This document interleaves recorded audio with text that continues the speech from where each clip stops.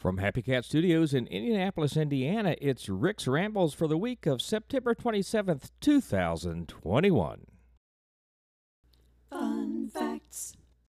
I think we would all agree that the most iconic talk show host of all time was Johnny Carson. He hosted 4,531 episodes of his TV show, and I've become a little fascinated with his life, so this week we've got not 10, but 14 fun facts about Johnny Carson. Here we go.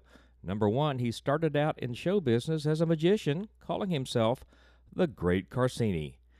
Number 2, early in his career, Johnny worked as a ventriloquist. His dummy's name was Eddie. Number 3, while serving in the Navy, Johnny's biggest moment was filling in for Rita Hayworth during a magic show given by fellow magician Orson Welles and letting Welles saw him in half. Number 4, Johnny was 10-0 as an amateur boxer during his Navy service during World War II. Number 5, Johnny co-wrote the familiar Tonight Show theme song with Paul Anka. Anka wrote the music, Johnny wrote the lyrics. Although the lyrics were never used during the show's run, Johnny collected 50% of the residual payments. The song was known as Johnny's theme. Number 6, when asked who he most wanted as a guest on The Tonight Show, Johnny replied, Cary Grant. Grant never did appear as a guest. Number 7, he was an expert drummer.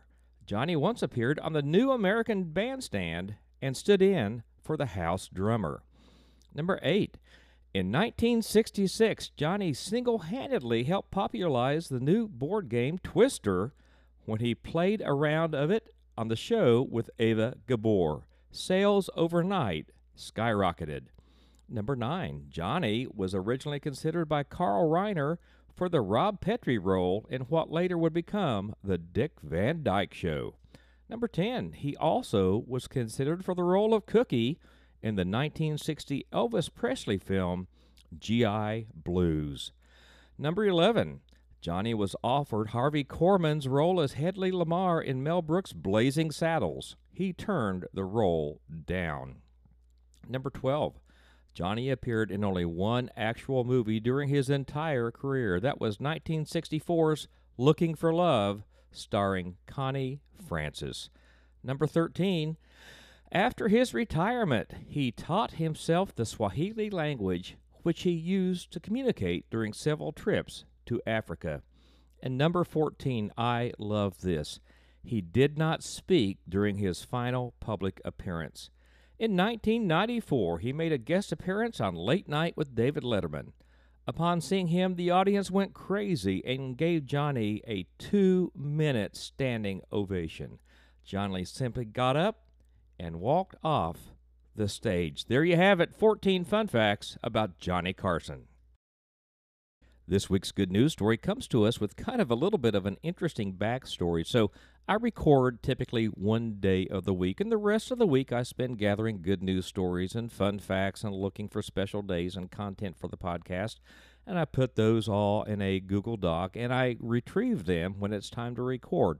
Well, I'd found a good news story that I thought was a good fit for today, but every time I tried to record it, something happened. I would have a technical issue, or I would stumble over some words, or I would sneeze, and I just could not get it recorded, and I was so frustrated.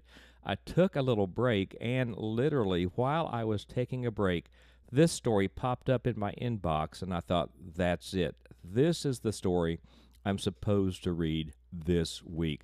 So today's good news story, in the spirit of Otto, I do believe, is called The Book Boy. Orion Jean is a young man on a mission sharing the gift of reading with hundreds of thousands of kids. He may be only 10 years old, but the number on his mind is 500,000. That's how many books the Texas boy hopes will be donated by the end of the month.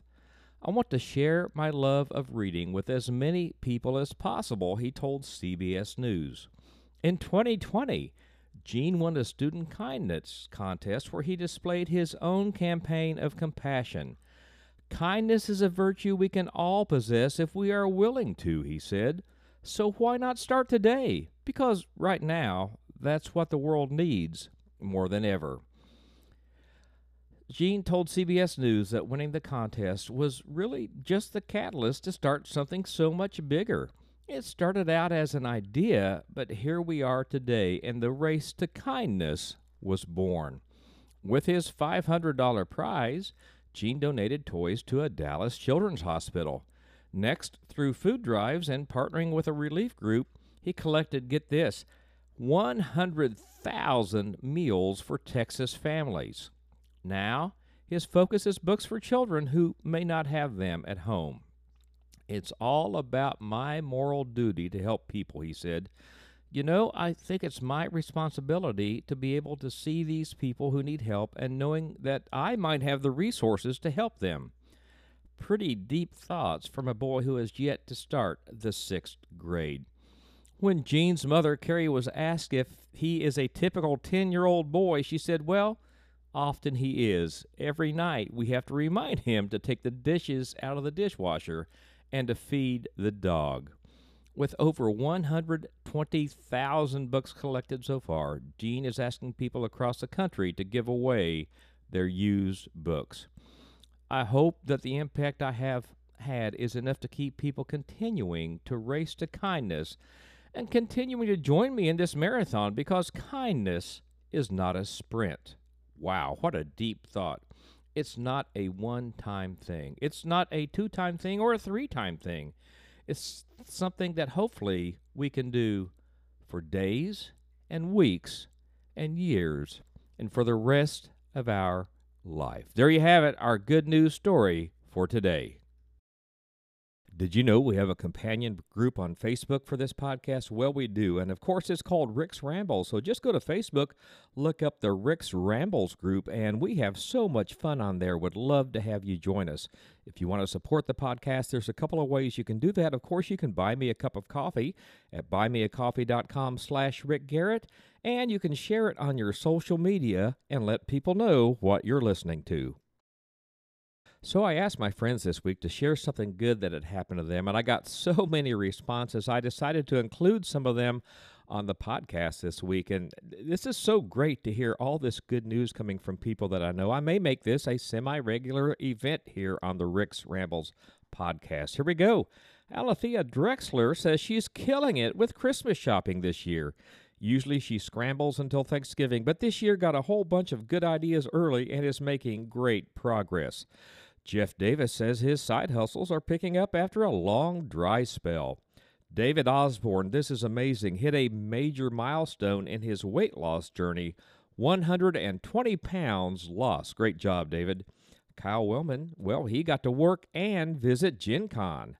Our friend Suzanne Rampton out there in the Northwest, after months of suffering severe sinus and allergy attacks due both to a drought and an unkempt vacant lot next door, last week she saw both rain and the lot got mowed, and now she's nearly symptom-free. Susie Chesnick has a very special friend from California visiting her and her husband.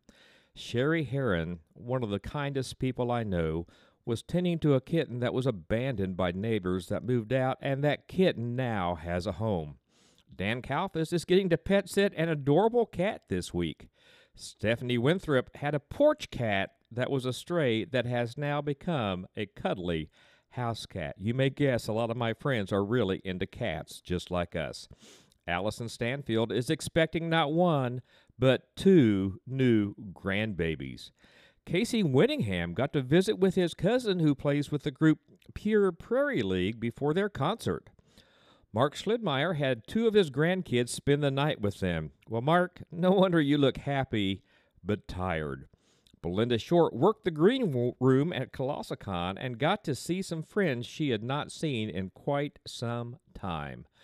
Philadelphia Phil had a short story released on a podcast originating in San Francisco, and he wrote several new songs. Valita Bridgewater got to perform with a dulcimer group for a very appreciative audience. Jim Taylor reports he is making great progress in learning to play the fiddle. He says, at age 64, why did I decide to learn a new instrument? Well, why not? It's making me feel like I'm just not done with life yet. Mick Heddig created a set list for an Elvis tribute he's involved in. Steve Garrett, no relation, has been listening to Morse code and making some contacts after a several-year absence from the hobby of ham radio. David Slate's made some decisions about the direction of his life. David, we're sending good thoughts your way. I love this one. Jeff Lovelace had another week of good health. Well, that may seem kind of unremarkable, but he says with so many friends suffering, a week of good health is indeed good news. And fellow comedian Ryan May entered the Guinness Book of World Records as a member of the world's largest marching band. And there's some good news for this week. Well, I went down a YouTube rabbit hole this week. I actually went on to learn the chords for a song, and the next thing I knew, I was watching a video of fast food items that don't exist anymore. How those two are related, I have no idea, but YouTube knows what I like, and that's food. I thought I would include some of these today as a bit of a random list. So do you remember any of these fast foods that don't exist anymore? Burger King Burger Shots. Well, they were their answer to White Castle sliders. They actually sold them in a case, kind of like the White Castle Crave case. Do you remember the Wendy's Super Bar? Now, this was not just their salad bar, but they had all kinds of stuff. They had fixins for Mexican food, all kinds of good stuff. You could make a full meal from their Super Bar. McDonald's had a sandwich called the BLT that had the dressings on one side and the sandwich on the other, and the slogan was, it keeps the hot side hot and the cool side cool. Do you remember those? Well, that one fell out of favor because of the packaging, because there was a lot of unrecyclable styrofoam in that package. Also from McDonald's, the McSalad shakers. Remember those? They were like a clear plastic cup that had salad in them, and you would shake them up to mix the dressing. Those were kind of interesting. Burger King had dinner baskets with coleslaw and salads and fries and sandwiches, so you could get a complete meal at Burger King. Now, I don't remember this one at all.